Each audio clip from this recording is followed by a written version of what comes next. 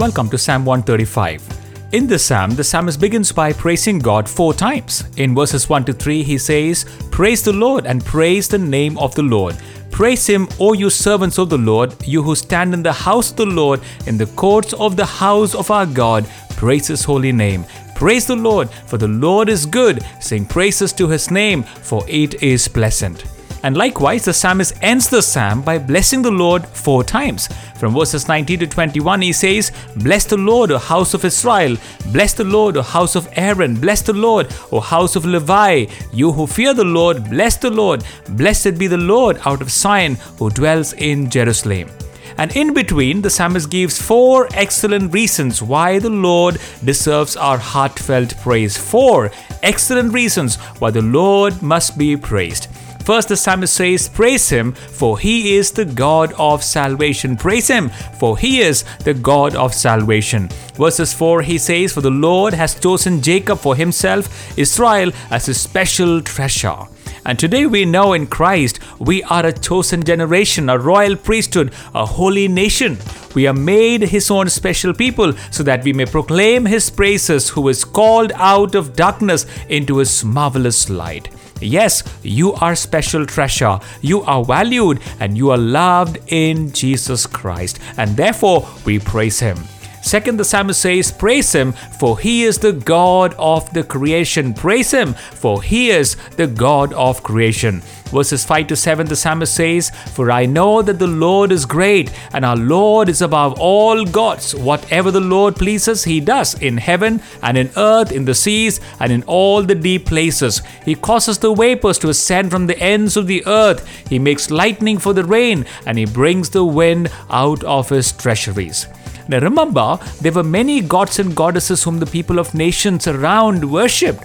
There were God of heaven, there was a God of earth, a God of the seas and the lightning and the rain.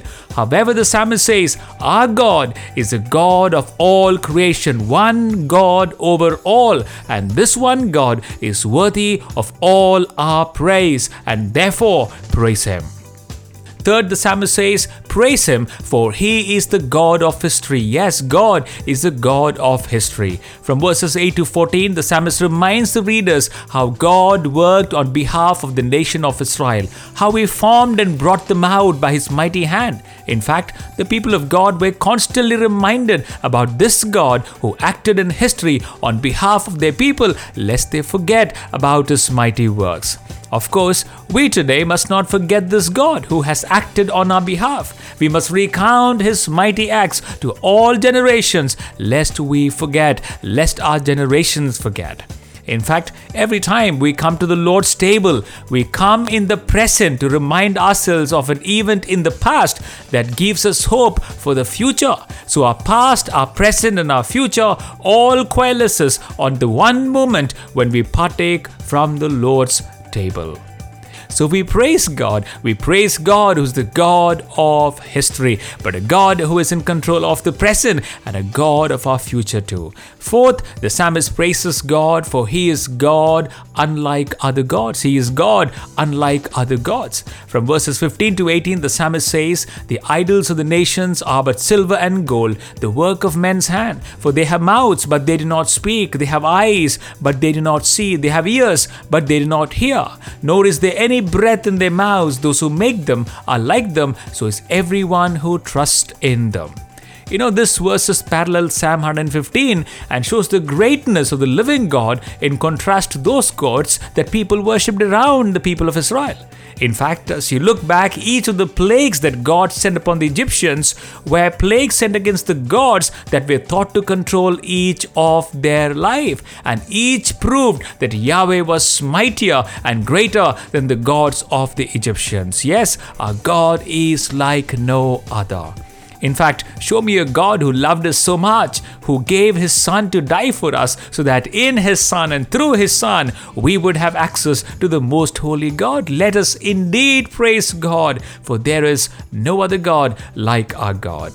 So along with the psalmist today, would you praise the Lord? Would we praise the Lord and praise his holy name? Shall we bless the Lord? For he is the Lord of salvation. For he is the God of the creation. For he is the God of history. And he is God like no other God. Shall we pray together? Lord, I praise you. I praise your holy name, for you alone are worthy of my praise. Truly, Lord, who is like you, strong and mighty, and yet who came down and became one like me? In you, I am treasured possession. In you, I am loved. In you, are made special. Yes, the idols of this world and this culture are worthless. They have nothing to offer. They have nothing I want. Lord, I bless your holy name, and may your praise be continually on my lips. And this I ask in Jesus' name. Amen.